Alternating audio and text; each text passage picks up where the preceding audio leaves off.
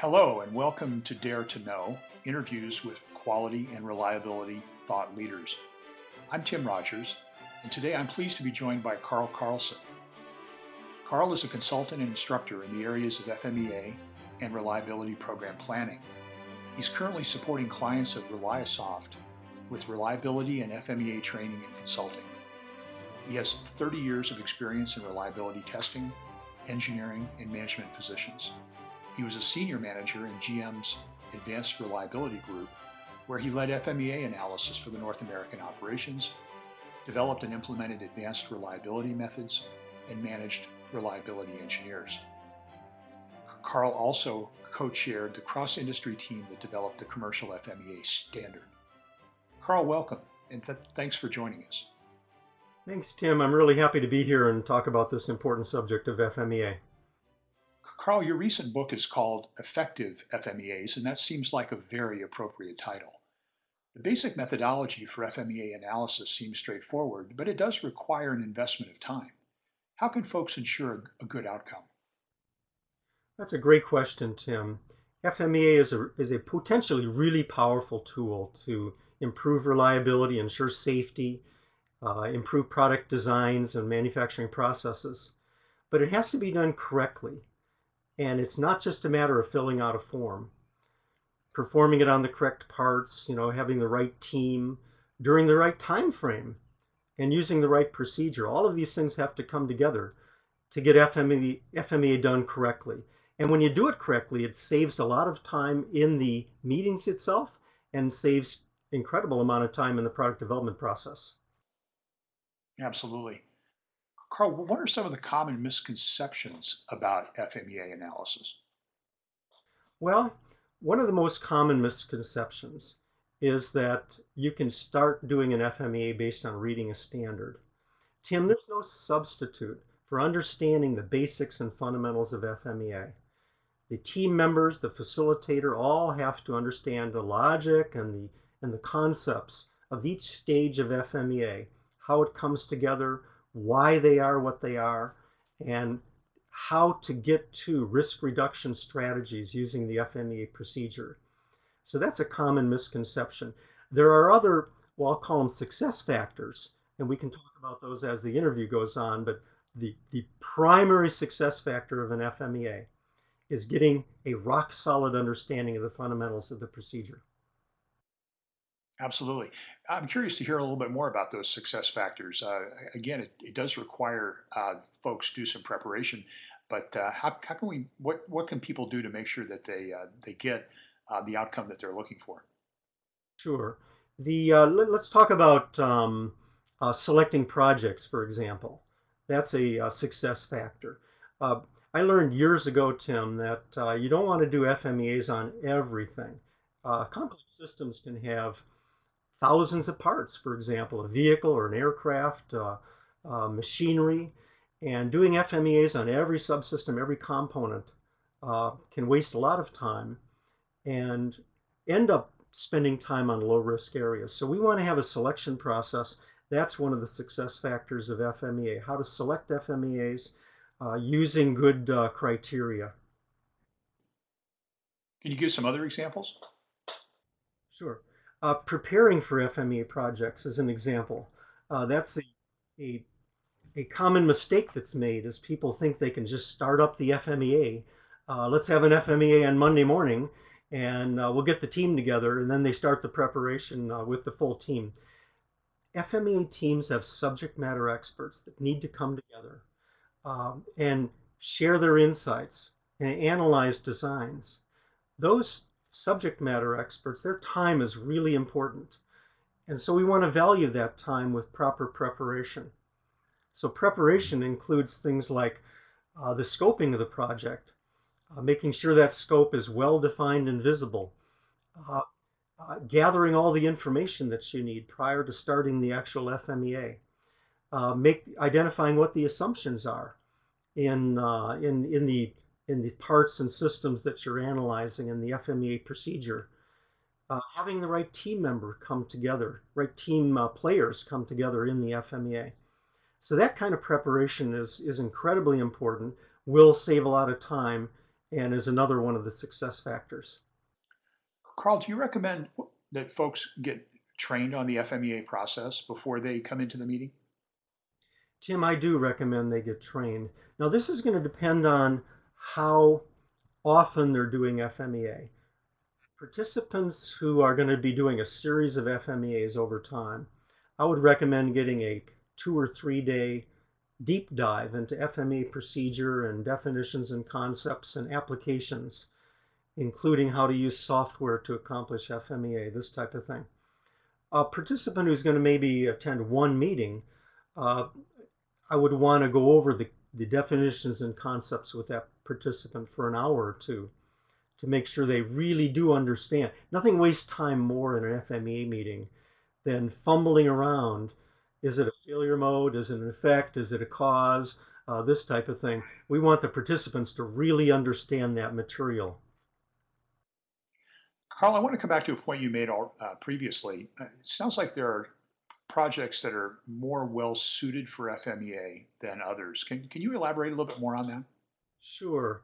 The Any company can identify criteria, risk selection criteria, and then we can take the bill of materials of the system, subsystem, and components, or this same procedure could be done on the different manufacturing processes.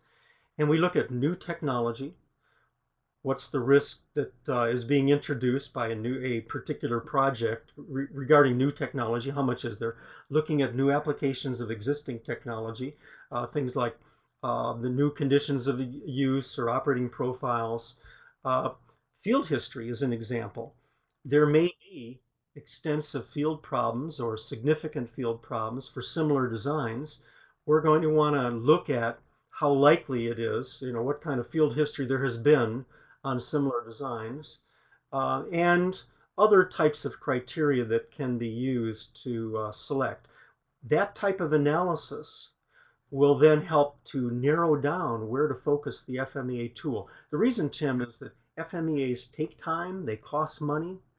We want to focus that tool where there's a certain amount of preliminary risk that's been identified. That makes a lot of sense. Again, because it does take a lot of time, I'm sure folks are inclined to try to take some shortcuts to speed up the process. What kind of shortcuts have you seen people make that get people in trouble?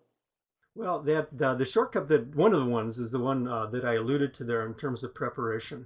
If you can imagine, if you're going to paint a house, for example, a lot of the time that is involved in painting the house is actually preparing the walls and doing the spackling and this type of thing. Similarly with FMEA, getting all that preparation done before day one on the meetings is very, very important.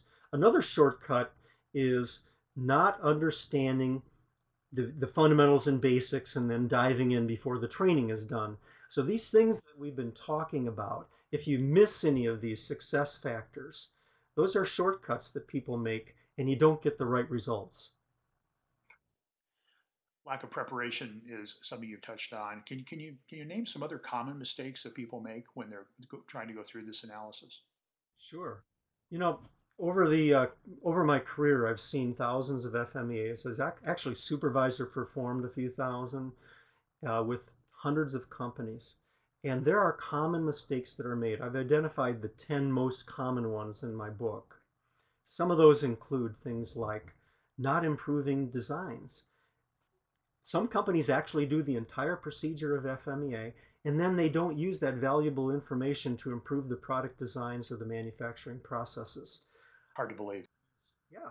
And other companies uh, identify high risk, like high severity or high frequency problems, and then don't use the FMEA to reduce risk to an acceptable level. Another common mistake is avoiding interfaces. Do you know, Tim, that more than 50% of problems occur between the parts at the interfaces? Those interfaces need to be part of the analysis that FMEA is doing so that we get the failure modes and the causes and improve the interface integrity. Another one is field history. For years, we did FMEAs in industry without understanding the field history. They were like silos of, the product design was one silo, and then field service and history was another silo. We want to take that important information of how systems have failed, similar systems, and then bring that into the FMEA and use the FMEA procedure to ensure that we don't repeat past mistakes. That's an important lesson learned. Another one, and I'll just leave it at this, is the use of the FMEA to improve the test procedures, or on the manufacturing side, the process controls. So those are some of the mistakes. There are other ones that are outlined in the book, but it's important to learn from mistakes and then to benefit from that when you're doing the FMEAs in your company. Sure. Carl, it seems clear that the facilitator for the FMEA session has a very important role. Can you give some examples of effective facilitation? Sure. Let me first of all state that you're absolutely correct, Tim, that FMEA facilitation is an essential part of the success of FMEAs. In fact, without good facilitation, the FMEA team will flounder and they won't get positive results that they could be getting. Some of those skills include things like brainstorming. FMEA, properly done, brings out a lot of potential for creative solutions. And brainstorming is a powerful tool, but the facilitator has to know when to use it and when not to use it. Another example is encouraging participation. FMEA teams have introverts and extroverts, for example, and the introverts have just as much to say in the FMEA meeting as the extroverts. But if a facilitator is not good at this, the extroverts will dominate in the natural course of events, and the introverts won't have a participation, and that'll basically undermine the result of the FMEA. Another one is controlling discussion. In fact, when I do teaching of FMEA in companies, that's the number one topic that people say they are weak in, is they tend to let people talk on and drone on, and FMEA meetings can go off into trivia and low risk areas and spend lots of wasted time. So we want to teach people how to control the discussion along the topic of risk. When you're talking about risk and it's fruitful discussion, let's get deeper into root causes. If you're on low risk areas, let's move on to other areas. So the facilitator has to be good at controlling the discussion along the topics of risk. Those are some of the examples of facilitation skills. Got it. Carl, I think a lot of people are familiar with FMEA, but they may have trouble actually using it in their workplace. What advice do you have for reliability professionals who are trying to get their company to adopt FMEA as a standard process? Great question, Tim. You can be a terrific practitioner and you can have a good team and still have difficulty getting FMEAs accomplished in the company. FMEA is like a project management tool in addition to an engineering analysis tool. So we want to have good strategic planning, good resource support. We want to have good databases. I strongly recommend that FMEAs be done in a relational database, so you have all the FMEA information accessible to the team in a real-time basis. Managers have specific roles and responsibilities, such as encouraging participation, such as business process, getting FMEA integrated into the business process so it actually happens, such as reviewing high-risk failure modes. We want to get the management connected with the risks that the FMEA team identifies so they can provide feedback and support and resources to accomplish the recommended actions. So there's a lot of, and another one is audit process. I want management to use the quality objectives that are based on those 10 most common mistakes. We convert them into quality objectives, and then to audit the FMEAs so that we know when an FMEA is done well, and we improve the business process in the company to accomplish well done FMEAs. So those are some of the examples of the necessity of a strong support environment on FMEA. Great stuff. Carl, thanks so much for your insights regarding this important tool. Thank you, Tim. I appreciate participating in the interview. That was Carl Carlson, Senior Reliability Consultant and author of Effective FMEAs. For more, please go to www.effectivefmeas.com. This is Tim Rogers. Thanks very much for joining.